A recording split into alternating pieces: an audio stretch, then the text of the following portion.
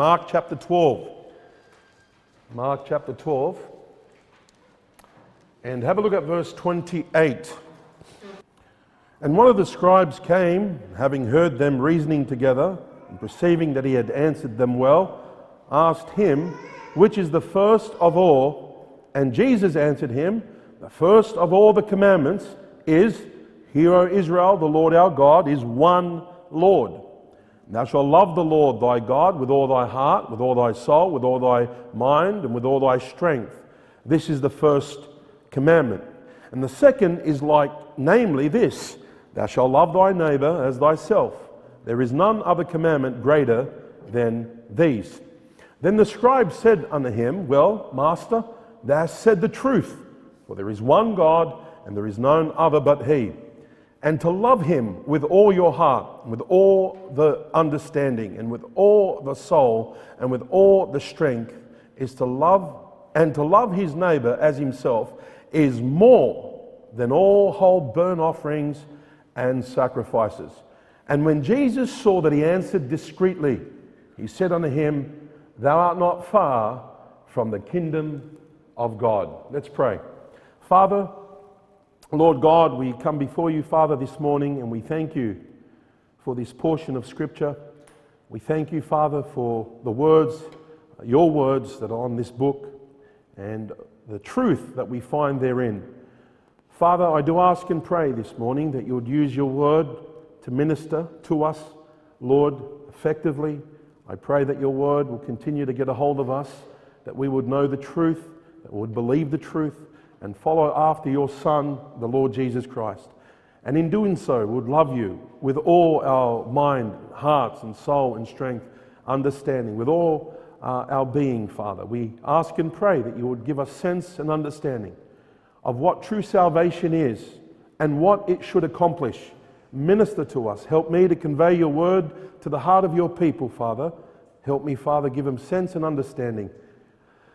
We pray, dear God, that if there be anyone here in this room that doesn't know you as their own personal Savior, Father, I pray that you would minister to them also, that you'd have your way in their hearts and show them how much you love them.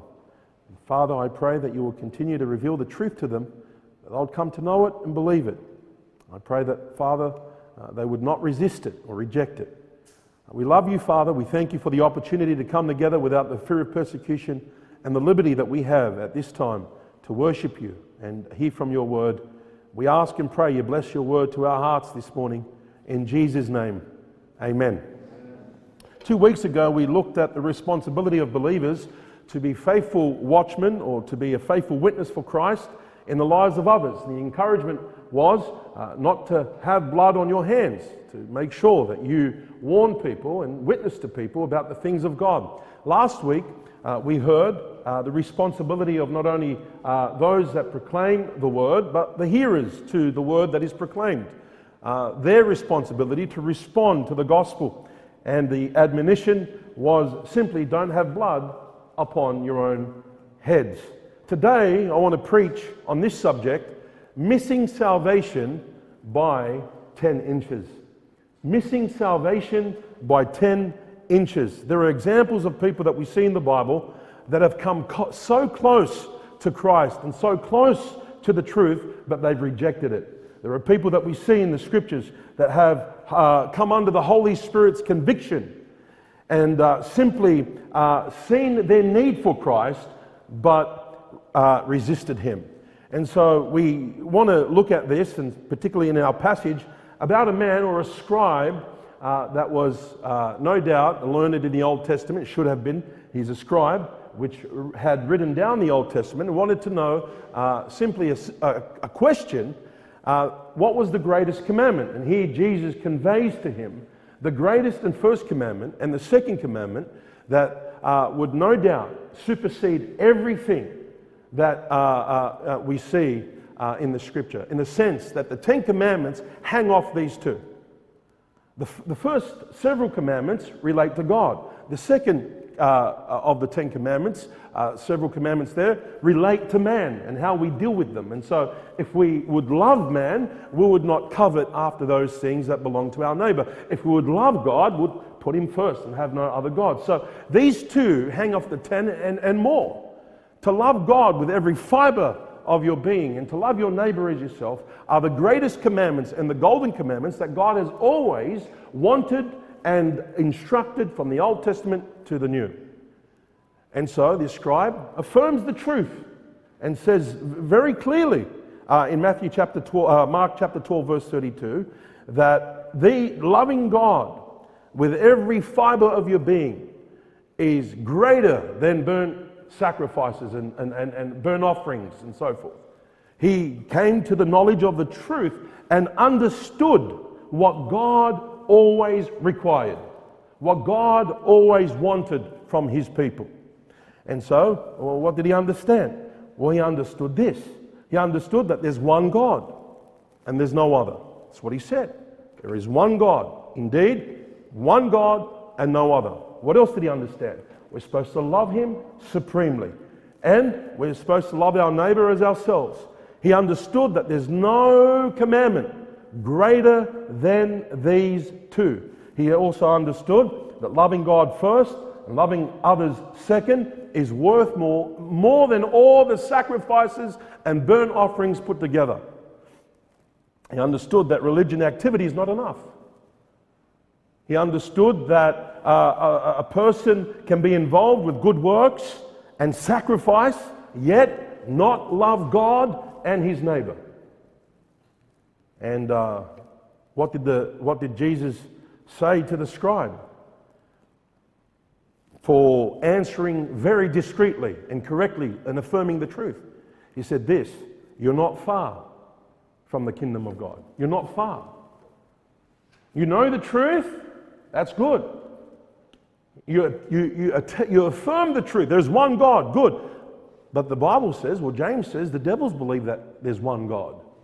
And they tremble at the fact. It's good to know that there's one God, and it's good to know that you ought to love God with all your heart, mind, body, and strength and understanding, and love your neighbor as yourself. These are all good things to know, but knowing them is not enough. In reality, this scribe could potentially miss out on salvation by about 10 inches, 30 centimeters, from his head to his heart. This much. What he knew, he has to believe. You see, to understand, to love God with all your heart, mind, body, and soul, and your neighbor as yourself, is the very thing that will lead you to the person of Jesus Christ. It would lead you to know and understand that Jesus is Christ, he's the Messiah, and there's no salvation, no other than Jesus Christ himself. It's to accept the will of God. And the will of God is that you and I will believe on the Son, and we'll see the Son. And how do you see the Son? We'll see the Son manifested through the love of God. John, the Revelator, says this: we love him because he first loved us. You begin to love God when you see how much God loves you and how Christ was lifted up and how he suffered and died, and that begins the beginning of a love relationship with God through Jesus Christ. But knowing that is not enough. Knowing all these things are good, and there are many people that come to the knowledge of the truth, but it is not enough. Jesus said these words to the Jews that believed on him: if you continue in my word, then are ye my disciples indeed, and ye shall know the truth, and the truth shall make you free. What's he saying? Well, you can know them and you can believe them here. But if you don't believe them here, and you don't believe on the Lord, and you don't believe the truth that is found in Christ, then there's no salvation. You're not far, but believe them here is not enough. You can miss salvation by 10 inches. About 10 inches you can miss salvation. What you know and what you perceive to be true and understand to be true from the Scripture, and what God makes them known to you, you have to believe them with all your heart. There's no salvation for those that do not believe the truth that they consent to or affirm. I want you to see this in 1 Timothy chapter 2. Please turn your Bibles there, 1 Timothy chapter number 2.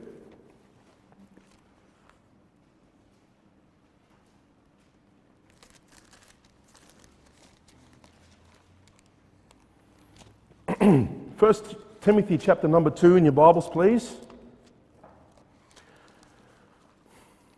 And I want you to see verse 1. Notice what the Bible says there in verse 1. I exhort therefore that first of all supplication, prayers, intercessions, and giving of thanks be made for all men, for kings, and for all that are in authority, that we may lead a quiet and peaceable life in all godliness and honesty. For this is good and acceptable in the sight of God our Savior. Notice verse 4 now. We see the will of God for salvation. Who will have all men to be what? Saved, and to come to the knowledge of the truth. So the whole point is to know the truth and come to the knowledge of the truth is that you be saved. That's the whole point. This is God's desire for all men. Verse 5, we see the way to get to God in salvation. For there is one God and one mediator between God and men, the man Christ Jesus. There's no other way. It's only through Jesus Christ. It's not through religion. It's not through baptism, not through good works. It's only through Jesus Christ. It's not through, these burnt offerings that point to Christ, these sacrifices that should be a reflection of the real thing to come. It's not even through those. It's through the person of Jesus Christ. Only one mediator. It's not through Mary. It's not through the saints. Not through your religious system. Not even through a prayer, perhaps. It's through the person and believing the person of Jesus Christ. There's only one way. There's no other way to get saved. And then have a look at verse 6. The worth of God, of salvation. Who gave himself a ransom for all. This is the value in which God simply gives. He gave his only begotten Son as a ransom to redeem those that are enslaved by sin, death, and hell. This is the worth that we have in Christ as our salvation. Now, this is good to know them. It's not enough to know them. It's not enough to consent to these things to be true and say Jesus is the only way and he's paid the price. He died for our sin. He was buried, rose again. That's good to know them. But you must believe in it with all your heart. There's a difference. There's a difference between coming to the knowledge of the truth and believing it and loving it and being saved than just to know about it. There are many people that know the truth. They come so close, but they're 10 inches away because they don't believe them in their heart and nothing happens. I want you to see 2 Thessalonians chapter 2, please. The reason why some people die and go to hell is not because they didn't know the truth, but it's because they didn't believe it. They rejected it. And I want you to see 2 Thessalonians chapter number 2. And beginning from verse 8 here, the Apostle Paul is explaining to us the coming of the Antichrist. He calls him that wicked person, that wicked man. The verse 8, then shall that wicked be revealed, whom the Lord shall consume with the spirit of his mouth. God's going to deal with him when the Lord Jesus Christ, he should destroy with the brightness of his coming. Aren't you glad for that? That the Antichrist has nothing on Christ. And one day he'll be destroyed. Look at verse 9. Even him whose coming is after the working of Satan, with all power and signs and lying wonders, and with all deceivableness of unrighteousness in them that perish, because they received not what? The love of the truth, that they might be what? Saved. That's the problem. It's not that they didn't arrive to the truth. They came to it, but they didn't love it and believe it, that they might be saved. And the Bible says, for this cause God, verse 11, shall send them strong delusion, they might believe a lie, that they all might be damned who believe not the truth, but had pleasure in what? Unrighteousness. They reject the truth, and they want to continue in their unrighteous, ungodly manner.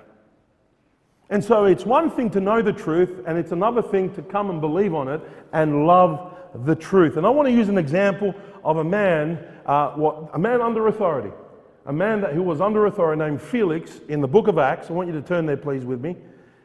He came to a complete conviction, but yet did not believe. He was about 10 inches from being saved. I want you to see this. In Acts chapter number 24, please. Felix was a governor in Judea. He lived in Caesarea.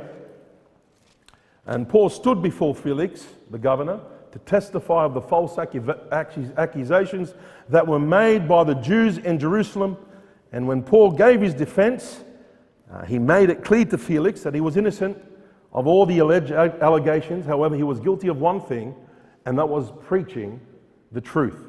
Preaching, in particular, the resurrection of the dead. He says in verse 13, have a look. Neither can they prove the things whereof they now accuse me. But this I confess unto thee, that after the way which they call heresy, the way being the Christian way, which they call heresy, so worship the Lord God of my fathers, believing, look at this, all things which are written in the law and in the prophets, and have hope toward God, which they themselves also allow, that there shall be a resurrection of the dead, both of the just and the unjust. Now, when Felix heard Paul's defense and his testimony, he understood more about the Christian faith than he did prior. I want you to see verse 22. Look at this. And when Felix heard these things, having more perfect what? Knowledge of the way. All right? So he understood more perfectly, in a more mature manner, of the Christian faith. So over here, the Apostle Paul gives his defense. He tells them, I'm innocent of these charges, has an opportunity to preach somewhat the truth, and by it now Felix has come to a more understanding of the truth. Now, after several days, I believe Felix was pondering upon what he heard and desired to know more. Look at verse 24. Look at this. And after certain days, which Felix came with his wife Drusilla, which was a Jewess, he sent for Paul and heard him concerning what? The faith in who? Christ. Wanted to know more about this faith that is in Christ. And as he reasoned, look at this. And as he reasoned of righteousness, this is Paul, temperance and judgment to come. So first of all, we see now the Felix call for Paul to what? To hear more about the gospel. Isn't that tremendous? I don't know about you, but what a wonderful opportunity. When someone wants to know the truth, they want to hear the truth, they want to know the truth. For me, that is just, man, the beginning of rejoicing. What a pleasure. I don't know about you, but Paul the Apostle would have been excited to stand before this prominent man and tell him about Jesus Christ. Felix's effort to organize this meeting proved that he was impacted by the testimony of the Apostle Paul and by the preaching of the resurrection of the dead. Wanted to know more. And so Paul preaches a 3-point outline in his sermon. I want you to see, he preaches righteousness, temperance, and what? Judgment to come. One deals with the past, one deals with the present, and one deals with the future. And I believe this to be, no doubt, things that allude to the things of the gospel and concern Christ, because these things have to do with faith in Jesus Christ. Now, the Bible says Paul reasoned. In other words, he spoke thoroughly. He perhaps conversed with him back and forth and disputed. We only see a few verses on the pages, but there is no doubt some time that the Apostle Paul would have taken to present these truths. He reasoned of righteousness. See, these rulers didn't understand anything about godly living or about holiness, what God demanded or accepted, or looking for in a person.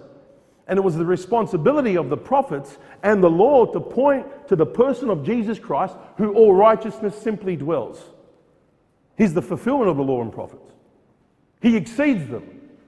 In other words, he never came to destroy the law or the prophets. He came to fulfill it, and sure did. He did. But these people in authority and others alike them don't know anything about righteousness. This is why John the Baptist had to rebuke Herod for simply taking his brother's wife. Had to point it out. Had to point the sin out. Had to expose him, if you will. And so Paul reasoned of righteousness, and no doubt God loves righteousness. You see in the Old Testament, have a look, in Psalm chapter 15, the Psalm of David, the Lord, who shall abide in thy tabernacle? Who shall dwell in thy holy hill? He that walketh uprightly, and he that worketh righteousness, and speaketh truth in his heart. This is who God simply values and he favors. I want you to see Psalm 45 verse 6. Thy throne, O God, is forever and ever. The scepter of thy kingdom is a right scepter. Look at this. Thou lovest righteousness and hatest what? Wickedness. What does he say in the Sermon on the Mount in Matthew chapter 6, verse 33? But seek ye first the kingdom of God and his what? Righteousness. And we see there's no doubt the Apostle Paul would have preached those things. He would have preached the pure gospel like he did to the Romans in Romans chapter 10 verse 4. For Christ is the end of the law for righteousness to everyone that believeth. A holy God demands righteousness. However, there are none righteous. No, not one. There are none that do good. Who can attain to this? The Bible says very clearly, as it is written, there is none righteous, no, not one. And so God provided his own righteousness to those that put their faith in the finished work of Jesus Christ, the just for the unjust, that he may bring us to God. When we believe on the Lord Jesus Christ, the imputed righteousness of God is placed on our account and our sins are simply hammered to the cross. And so Romans chapter 3 verse 21, but now the righteousness of God without the law is manifested, being witnessed by the law and who? The prophets. They also pointed to the righteousness of God which was in Jesus Christ. They proclaimed it. They prophesied it. And as a matter of fact, the law and the prophets were all types of Christ that pointed to him. Were they looking to Christ? Absolutely. I don't believe this dispensation kind of feel that they didn't even know anything about Jesus Christ. Don't be blinded by the fact they knew, Moses knew, Abraham knew. There were pictures and types and manifestations. They probably didn't know it in its complete sense and knowledge like we do. And by the way, we're more accountable to whom much is given, much is required. But they knew the Messiah. They were waiting for the Messiah. They were waiting for the Redeemer to come. I didn't know everything about it, but they were waiting for him. Okay? All right. And so the prophets, or the law and the prophets, testify to this. Have a look at verse 22. Even the righteousness of God, which is by faith of Jesus Christ unto all and upon all them that believe, there is no difference. For all have sinned and come short of the glory of God, being justified freely by his grace through the redemption that is in who? Christ Jesus. Even the scribe, the religious buff, knew that loving God supremely and loving our neighbor was more than these burnt offerings and sacrifices put together. Now, the grace of God and our salvation that leads us, or in Christ, leads us to a righteous life, or should lead us to a righteous life. It's the whole purpose of being saved. We're not saved to sin so more. Well, we're saved to sin no more. Now, we don't believe in sinless perfection. God forbid. We're still waiting for our redemption to be complete. We are sealed unto the day of redemption. But as we live and wait, this grace that has appeared unto all men, this salvation that God simply has given us, teaches us to live what? Teaches us to live soberly and righteously and godly. So when Paul preaches righteousness, there's no doubt he would have taken the time to explain that there's no way we can be righteous other than Christ, and then also that in Christ we can live a righteous life. There's no doubt in my mind that he would have expounded what it meant to be saved. The Holy Spirit leads us to live a holy and righteous life. We see this in Ephesians chapter 5. I want you to see this quickly. Just leave your finger there in Acts. I want you to see this in Ephesians 5.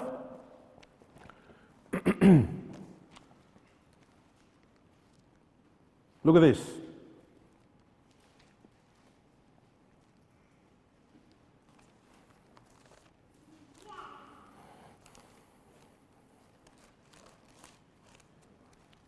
Ephesians 5, look at verse 1. But be ye followers of God as dear children, and walk in love, as Christ also hath loved us, and hath given himself for us as an offering and a sacrifice to God for a sweet-smelling savour. But fornication and all uncleanness or covetousness, let it not be once named among you as becometh what? Saints. Neither filthiness, nor foolish talking, nor jesting, which are not convenient, but rather giving of thanks. For this ye know, that no whoremonger or unclean person nor covetous man who is an idolater have any inheritance in the kingdom of Christ and of God. No man deceive you with vain words, of because of these things cometh the wrath of God upon the children of disobedience. But be not ye therefore partakers with them. Look at this. For ye were sometimes darkness, but now are ye light in the Lord. Walk as children of light. Look at this. For the fruit of the Spirit is in all goodness and, what is it? Righteousness and truth, proving what is acceptable unto the Lord. When you're saved, when you're in Christ, you have the Holy Spirit, and the Holy Spirit leads you in all goodness and in righteousness and in truth. So there's no doubt what we have in Christ will lead us to manifest righteous or godly living. It's what Paul says to the Romans, that our everlasting life, what we have in Jesus Christ, is simply because of Christ, but manifests holy living and righteous living. I want you to see it in Romans chapter 6. See this.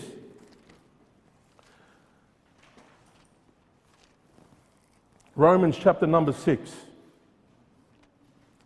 Look at verse 15. What then? Shall we sin because we are not under the law, but under grace? God forbid. Know ye not that to whom you yield yourselves servants to obey, his servants ye are to whom ye obey, whether of sin unto death, or obedience unto righteousness? But God be thanked that you were the servants of sin, but ye have obeyed from the heart that form of doctrine which was delivered unto you. Being then made free from sin, ye became servants of what? Righteousness. I speak after the manner of men, because of the infirmity of your flesh, for as ye have yielded your members servants to uncleanness, and to iniquity unto iniquity, even so now yield your members servants to righteousness unto holiness. All right, look at the next verse. For when ye were the servants of sin, ye were free from righteousness. What fruit? What fruit had ye then in those things whereof ye are now ashamed? For the end of those things is death. But now, being made free from sin, ye became servants to God, and ye have your fruit unto holiness, and the end everlasting life. For the wages of sin is death, but the gift of God is eternal life through Jesus Christ. See, Jesus leads us to everlasting life, and it is in Christ that you and I can live a holy and righteous life by the Spirit of God. We no longer should be under sin or slave to sin.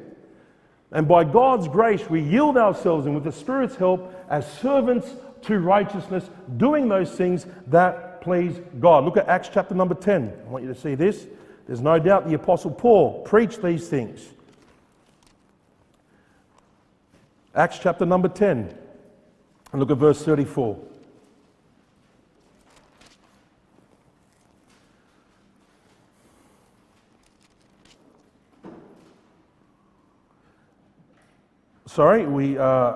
This is Peter.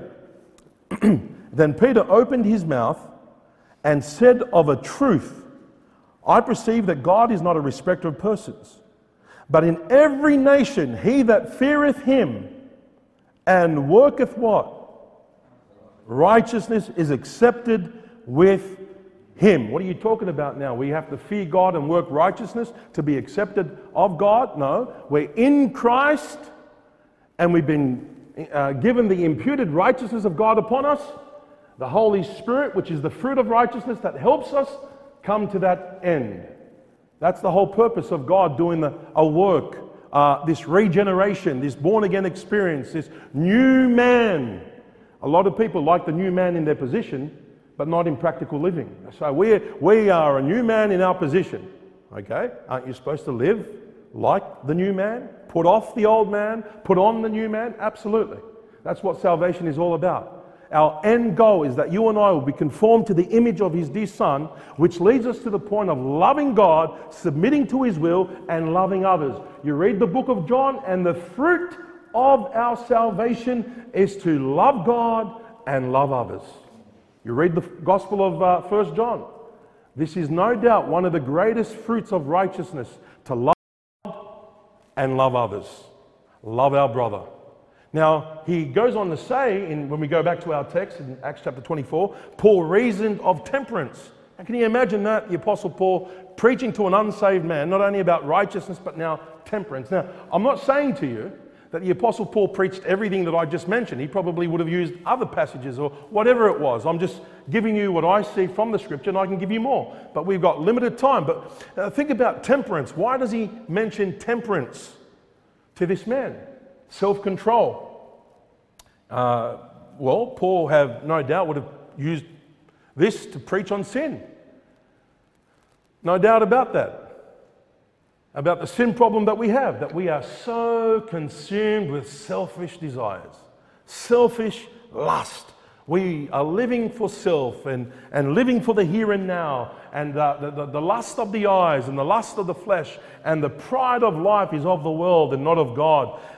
Peter says this to his hearers, "Dearly beloved, I beseech you as strangers and pilgrims, abstain from" what? "Fleshly lust that which war against the soul." I believe fleshly lust can cover a whole different things. Alcohol, gluttony, greed, money, envy, pride, anger, evil speaking, idolatry, fornication, and various other forms of immorality. See, these people in authority had a sin problem in immorality. You see them. There was a big problem. And like I said before, John the Baptist marked it out. And when he marked it out, what happened to him? He got his head chopped off. Because he marked out a specific of sin, of a lack of self-control and violating. It's unlawful, he said. You have broken the law, showing him sin, his lack of self-confidence, control. 1 Peter chapter 4, verse 3, look at this. "For the time past of our life that may suffice us to have wrought the will of the Gentiles when we walked into lasciviousness, lust, excess of wine, revellings, banquetings, and abominable idolatry, wherein they think it strange that ye run not with them to the same excess of riot, speaking evil of you, who shall give an account to him that is ready to judge the quick and the dead." See, you once walked with them, but now you don't. And you know what? They find it strange. They find it strange now you have some sort of self-control or temperance. You know, temperance is important to God. As believers, God has called us simply to manifest this quality. The fruit of the Spirit, one of the fruit of the Spirit is meekness, temperance. All right? Christians are commanded to add this quality to their faith and to add it diligently, and to virtue knowledge, and to knowledge temperance. And pastors are to have this as part of their qualifications in Titus 1 verse 8. But they ought to be lovers of hospitality, lovers of good men, sober, just, holy, temperate. Not only this, but Christian men, older and younger, are called to be temperate.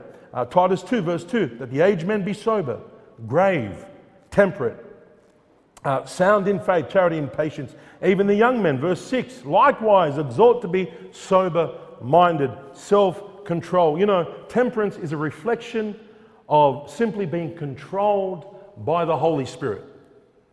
Because if we're not controlled by the Holy Spirit as believers, then we're controlled by the flesh. It's one or the other. You can't have both.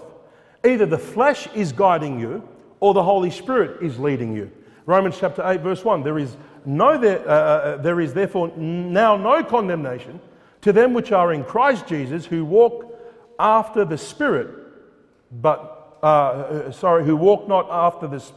Let me say it again. There is therefore now no condemnation to them which are in Christ Jesus, who walk not after the flesh, but after the what? Spirit. And look at verse 14. For as many as are led by the Spirit of God, they are the what? Sons of God. Galatians 5:16. Then, this I say then, walk in the Spirit and you won't fulfill the lust of the what? Flesh. Galatians 5:24. And they that are Christ have crucified the flesh with the affections and lust. If we live in the Spirit, let us also walk in the Spirit. Ephesians 5:18. Be not drunk with wine, wherein is excess, but be filled with the Spirit. Listen, a carnal, unnatural man, a man that doesn't have the Spirit of God, can never have self-control. over his fleshly appetites. Only God, by his Spirit, can give you temperance and have this self-control by being governed by the Holy Spirit of God. And that's what we want. And this is a process, it's called sanctification. All right? And so when we're saved in Christ, we begin to be sanctified by the Spirit of God that leads us to the fruit. But why he emphasizing temperance? Because it is a reflection of everything that we do. Listen, it is a reflection not only being Spirit-filled, but get it. It is a reflection of this, doing our will versus doing God's will. All right? I want you to see this. In 1 Peter chapter 4 and verse 1 and 2. For as much then as Christ hath suffered for us in the flesh, arm yourself likewise with the same mind, for he that hath suffered in the flesh hath what? Ceased from sin, that he no longer should live the rest of his time in the flesh to the what? Lust of men, but to the will of God. See that? It's a reflection. Having this self-control is a reflection whether you live for yourself or you're living for God or you're doing God's will. Paul reasoned not only regarding temperance but also these future things. Look at this. He reasoned regarding judgment to come in Acts chapter 24. Paul would have been no doubt a faithful watchman, warning Felix of the coming judgment. And if he rejected Christ, what would take place? The Bible says he's appointed unto man once to die, and after this, the judgment. What a watchman. What a faithful servant, preaching the righteousness of Christ, preaching perhaps sanctification, and also now preaching judgment to come. Judgment to come. And by the way, under the point of temperance is this, and I forgot to mention, and we see it in Acts chapter 5. Remember what Jesus said? That if your right arm causes you to sin, cut it off. Or if your right eye causes you to sin, what? What is it? Pluck it out. Why do he say that? I believe he's pointing out the severity of a lack of control of the things that hinder us from coming to Christ. He says it's better to go to heaven with no arms or with no limbs than to go to hell fully maimed. What's he saying that for? Because he knew the lust of men, how strong it is. What does it profit a man if he gains the whole world and loses his own soul? Because these pleasures of this life that will pass away with the wind one day. But those that do the will of God abide forever. And listen, the fruit of the will of God is this, is being saved. That's what God wants for you.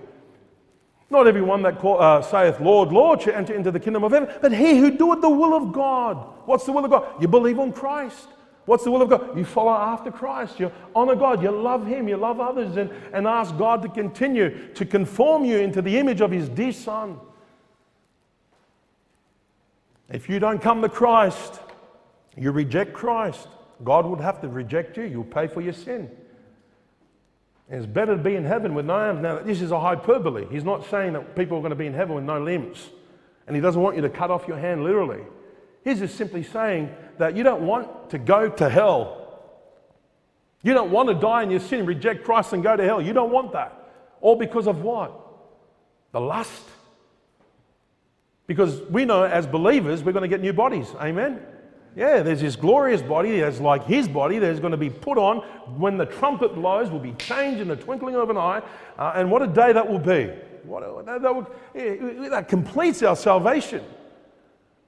We are saved from the very penalty of sin, from the power of sin, and from the very presence of sin. And that's going to be a glorious day, but not for those that reject God. For those that reject God and continue in their sinful ways and want to continue as a sheep gone astray, doing their own thing and rejecting God's will and believing on his Son and following the Lord, will pay for their sin in hell. Listen, this man came to the knowledge of the truth. I want you to see it. I want you to see now his response. I want you to see Felix trembled. Look at this. In Acts chapter 24, turn back to Acts chapter 24. There's no doubt the Apostle Paul would have preached repentance. No doubt. When you're watchman and warning people about the coming judgment, what are you preaching? Repent. no doubt. We see that in Acts chapter 17. You don't have to turn there, it's on the screen. I want you to see this. In the times of the ignorance, God winked at, but now commandeth all men everywhere to what? Repent. Means turn to God by believing on Jesus Christ, because he hath appointed a day in which he will judge the world in what? In righteousness. By that man whom he hath ordained, that's Jesus Christ, whereof he hath given assurance unto all men, in that he hath raised him from the dead. There's no doubt the Apostle Paul would have preached the whole counsel of the God, inviting people to believe on the Lord Jesus Christ and repent from their wicked ways. And when you do that, by the way, when you preach the whole counsel of God, you know what God does? He will reprove by the Spirit of God men of sin, righteousness, and judgment. There's no doubt Paul the Apostle would have preached these brutal things, but God is the only one that can grab these words of truth and thrust them in the heart of a man and convict him. And you know what? That's what happened to Felix. I want you to see it. He was convicted. The Bible says here, Felix trembled. Wow. He trembled. That word trembled here simply means he was absolutely terrified. Why? Paul, what did you preach? Preach the word of God. Yeah, there's no doubt he would have preached, God loves you, Felix. Doesn't want you to perish. But if you don't repent and believe on the Son, you're finished. He trembled. He was convicted. No, there's no doubt about holy conviction. Holy Ghost conviction shook Felix's heart, and Felix wasn't able to hide it. He trembled. The man shook. Felix quickly realized that he was guilty, condemned sinner, and that judgment day was waiting for him. And now he defers his decision. Unlike the Philippian jailer, the Bible says that the Philippian jailer trembled when he saw all these things. But the Philippian jailer was a big difference, big contrast. One of the Philippian jailers said, he said to Paul and Silas, "What must I do to be saved?" Wow. All right, what do I do to be saved? Let me come and teach you some more about the Lord Jesus Christ. Believe, and thou shalt be saved. What does that mean? Well, let me come and show you. Had a little Bible study, the Apostle Paul with the Philippian jailer, ended up getting saved and baptized. What happened to Felix? Well, have a look. He deferred. He said simply, when I have a convenient season, I will call for thee. Go. Go your way for this time. Convenient season. Listen, today is the day of salvation. Today, if you hear his voice, harden not your heart. What happened to Felix? This is what happened to Felix. This is what happened to Felix. 10 inches from being saved. Why did he tremble? Because he knew the truth. Why did he say, I'll call back for you for a convenient time? He wasn't ready to believe. He wasn't ready to repent. He wasn't ready to believe what he knew to be true. And there are people like that. They know the truth. Listen, but they wait and they say, maybe tomorrow, or maybe next week, or maybe a month. And you know what? That day comes and they're still living in their sin, rejecting God's will. I've said it before, every day you live without receiving Christ as your personal Savior, every day you defer, every day you delay. It's almost like you're playing Russian roulette. Why will you live without Christ after knowing the truth? There are people that have never come to the knowledge of it, but once you come to the knowledge of it, why wouldn't you believe? And you know what? The testimony of Felix is because he wasn't ready. He wasn't ready is because there were reasons for that. Thou believest that there's one God? Yeah, I believe. Tremble. Devils tremble. Felix, tremble. You believe that the truth, it's not enough. You've got to believe it with all your heart here, not just here. I want you to see verse 26. Look at this. he hoped also that money should be have given him of Paul, that he might loose him. Well, that was quick. Wow, Felix. Now he wanted some sort of bribe money to release the Apostle Paul. Okay, wherefore he sent for him the often time, and he communed with him. So many times he would have called for Paul. Okay, Paul, you got the money yet? And Paul wasn't going to have any bar of it. Yeah, he was innocent. You have this man that simply knows that Paul was innocent, and now he's asking, look, give me some money, I'll let you go. No. So every now and then he will call for Paul. You got any money? No. There's no doubt the Apostle Paul, knowing his position, and what gives me the indication that he rejected the offer is that he had to keep calling for Paul to come and say, do you have money? I can loose you. No. Verse 27, but after 2 years, Paul was in prison for 2 years, and 2 years had lapsed, and Felix still hadn't made a decision. Festus came to Felix, his room, and Felix, willing to show the Jews pleasure, look at this, left Paul bound. Sound familiar?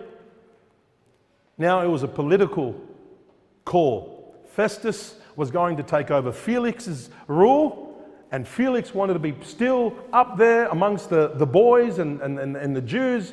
He just thought, you know what, this pleases the Jews, just leave Paul in prison. Let's change over, but just make sure Paul is left in prison. And this pleased the Jews. And so the Jews continue to love him and continue to support him and maybe politically vote him.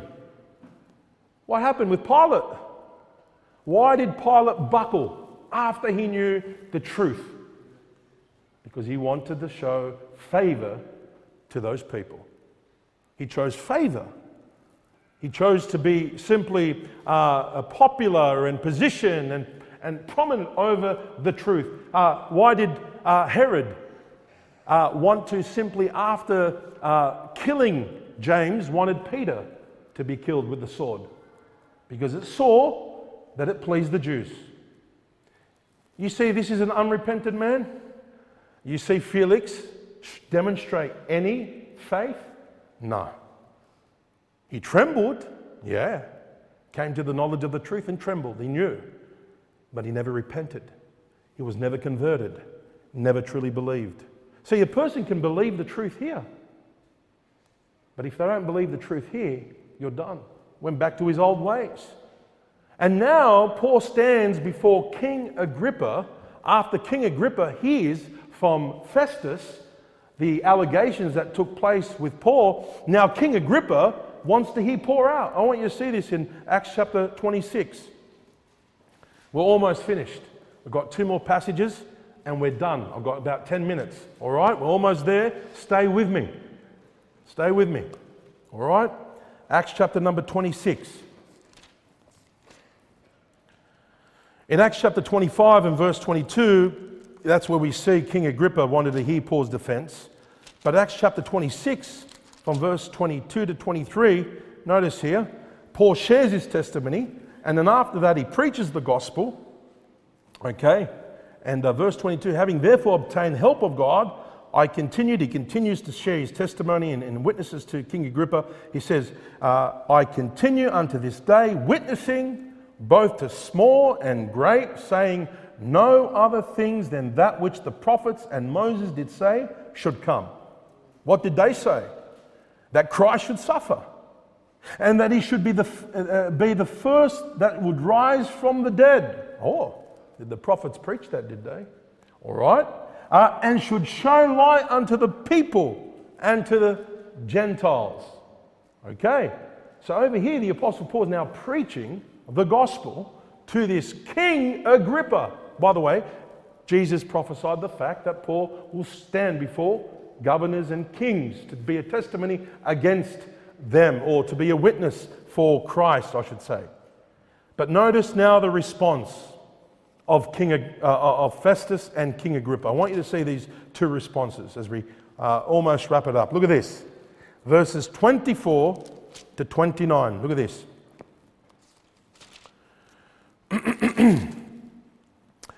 And as he thus spake for himself, Festus said with a loud voice, Paul, thou art beside thyself. Much learning doth make thee mad. You're crazy, Paul. You've been too much in the books. Yeah, or the book of God's word. Praise God for that. Verse 25, but he said, I'm not mad. I'm not crazy, most noble Festus, but speak forth the words of what?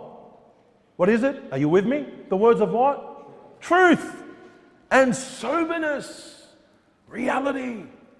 They're truth. Hey, listen. We're going to stand before God one day. You're going to give an account. Every one of us. What we do with Christ will make the difference in eternity. These are words of truth. You go on the street, you get the same answer every now and then. You're mad. Get a life. I do have one. It's in Christ. He is my life. And notice over here, verse 26, for the king knoweth of these things, before whom also I speak freely, for I am persuaded that none of these things are hidden from him. For this thing was not done in the corner. Hey, listen, king, you know these things. They were right before you. Nothing was done in secret. You know, king. Hey, listen, people know, and they will know. Have they not heard? Yes. You know how many apostates know more scripture than some of the common believers?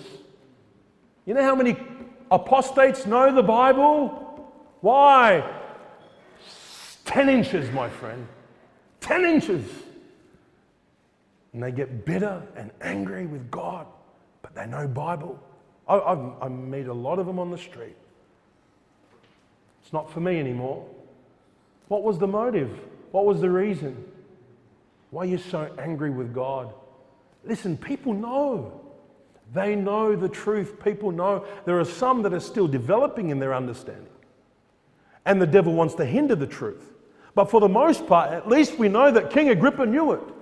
Look at the next verse. I want you to see it. Verse 27. King Agrippa, believest thou the prophets? I know that thou believest. Oh, man.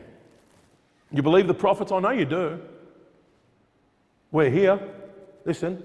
Was Paul saying here or here? Here. I know you can verify the message of the prophets. I know you believe the message to be of God because prophets spoke on behalf of God. And I know that you believe them. And I know that you believe that they're from God and I know that you believe the truth. Here. You say, why here? Let's keep reading. Then Agrippa said unto Paul, almost, thou persuaded me to be a what? Almost is not there. 10 inches from salvation. Almost is not there. Wow. What was the reply? And Paul said, I would to God that not only thou, but also all that hear me this day will both almost and altogether, such as I am, accept these bonds. You know what Paul was saying?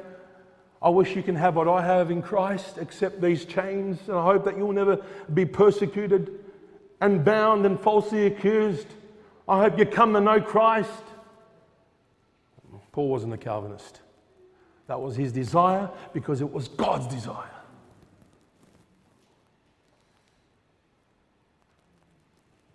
Can I just say this in wrapping it up? You know who else was 6 or 10 inches from salvation? You'll never believe it. The rich man in hell. I want you to see it. And we're done. Luke 16.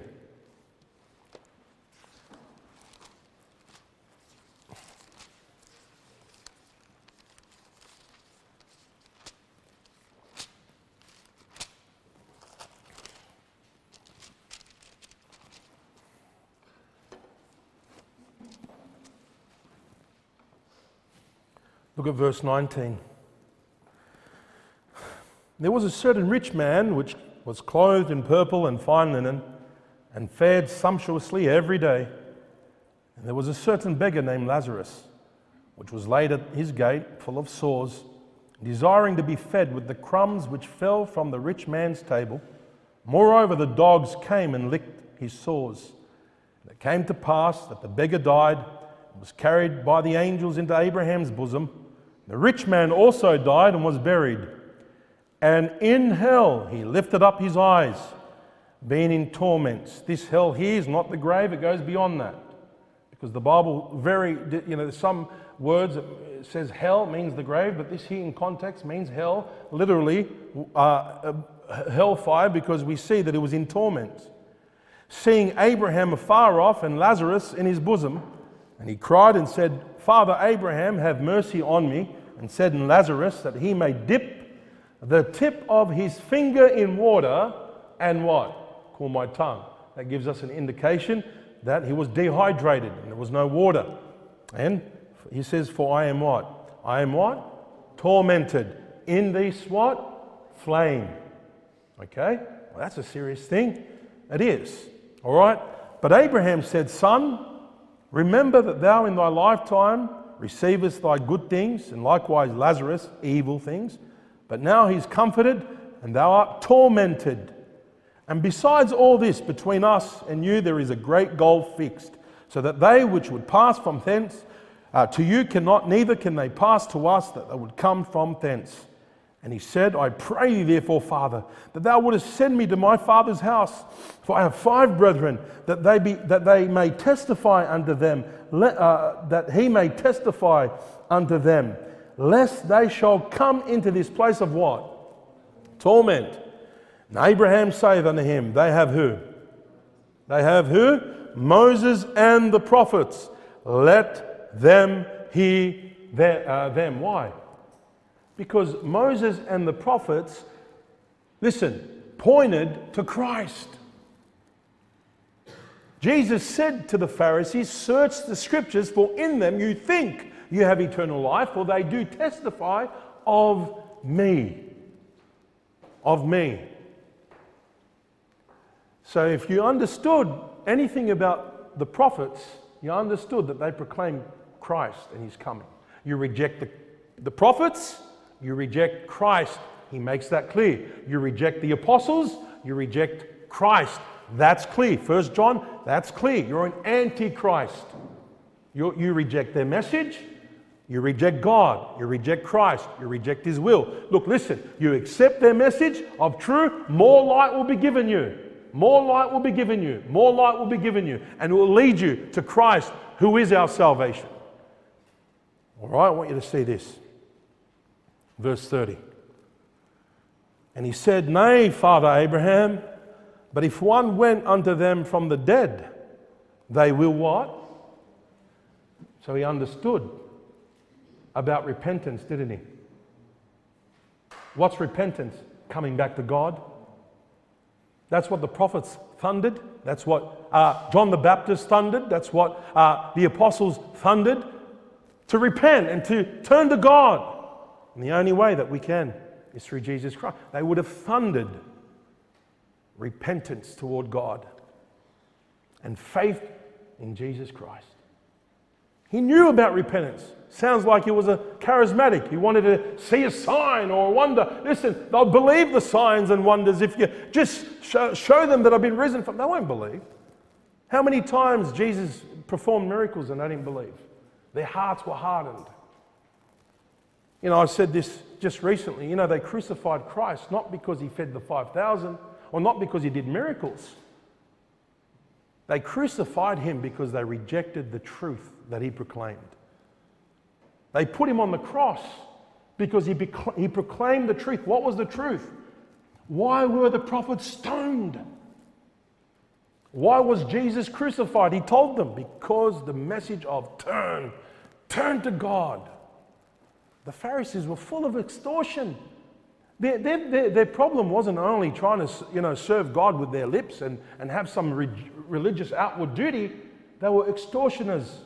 They were lustful men. They had covetousness through and through. They lacked self-control. It wasn't only about them just simply serving God with lip service. They were sinners and they didn't want to repent. So they crucified Christ because he exposed them. He exposed the hypocrisy, and the gnashing of teeth came out and the fangs came out. I want you to see verse 31. And he said unto him, if they hear not Moses and the prophets, neither will they be persuaded, though one rise from the dead. Did they know the truth? 10 inches, my friend. 10 inches. You believe that Jesus died for your sin? Yeah, absolutely. You believe that he was buried and he rose again the third day? Yep. That's good. The devils believe that. They believe the Holy One of God being Christ. They believe who he is. Felix believed that. I believe this rich man in hell somewhat believed that. People will believe the truth, but the reason why they're in hell is because they do not believe it with their hearts. What hinders me to be baptized? There's water. Believe with all your heart. Can't be half-hearted. Can't doubt. Got to be genuine and sincere. With all your heart. And then you can. No problem. May God help us. Every single one of us understand that coming to the knowledge is one thing, but believing it and loving it is another. You know, being saved ought to lead us to loving the Lord Jesus Christ and loving others. It ought to. The Apostle Paul said it very clearly. If you don't love the Lord Jesus Christ, let him be an anathema, maranatha. You're going to be cursed on Judgment Day. Oh, hang on a minute. What do you mean for not loving Jesus? I thought it for not being saved. Isn't salvation by faith in Jesus? Well, what's got not loving? Why am I cursed on Judgment Day? Because, my friend, when you see Jesus high and lifted up on the cross, you love him. And you come to him and you say, thank you, Lord. Thank you. I can't do anything to repay you. What you've done for me, you love me. We love him because he first loved us. And if you don't love him at the point of your salvation, you haven't seen it. You're blind. May God help us love him. See what he has done for us. You know what Paul said? The love of Christ constrains me. Why? Why, Paul? Because we thus judge. What did you judge? What did you see? What did you understand? What did you perceive? That if one died for all, then we're all dead. I saw that if Jesus didn't die, it would have been done. No hope. But you know what? This love that God has demonstrated in Christ puts me under arrest to live for him. I want to love him, live for him. And live for him is to live for others. To deny yourself, carry your cross, and follow him. Salvation first.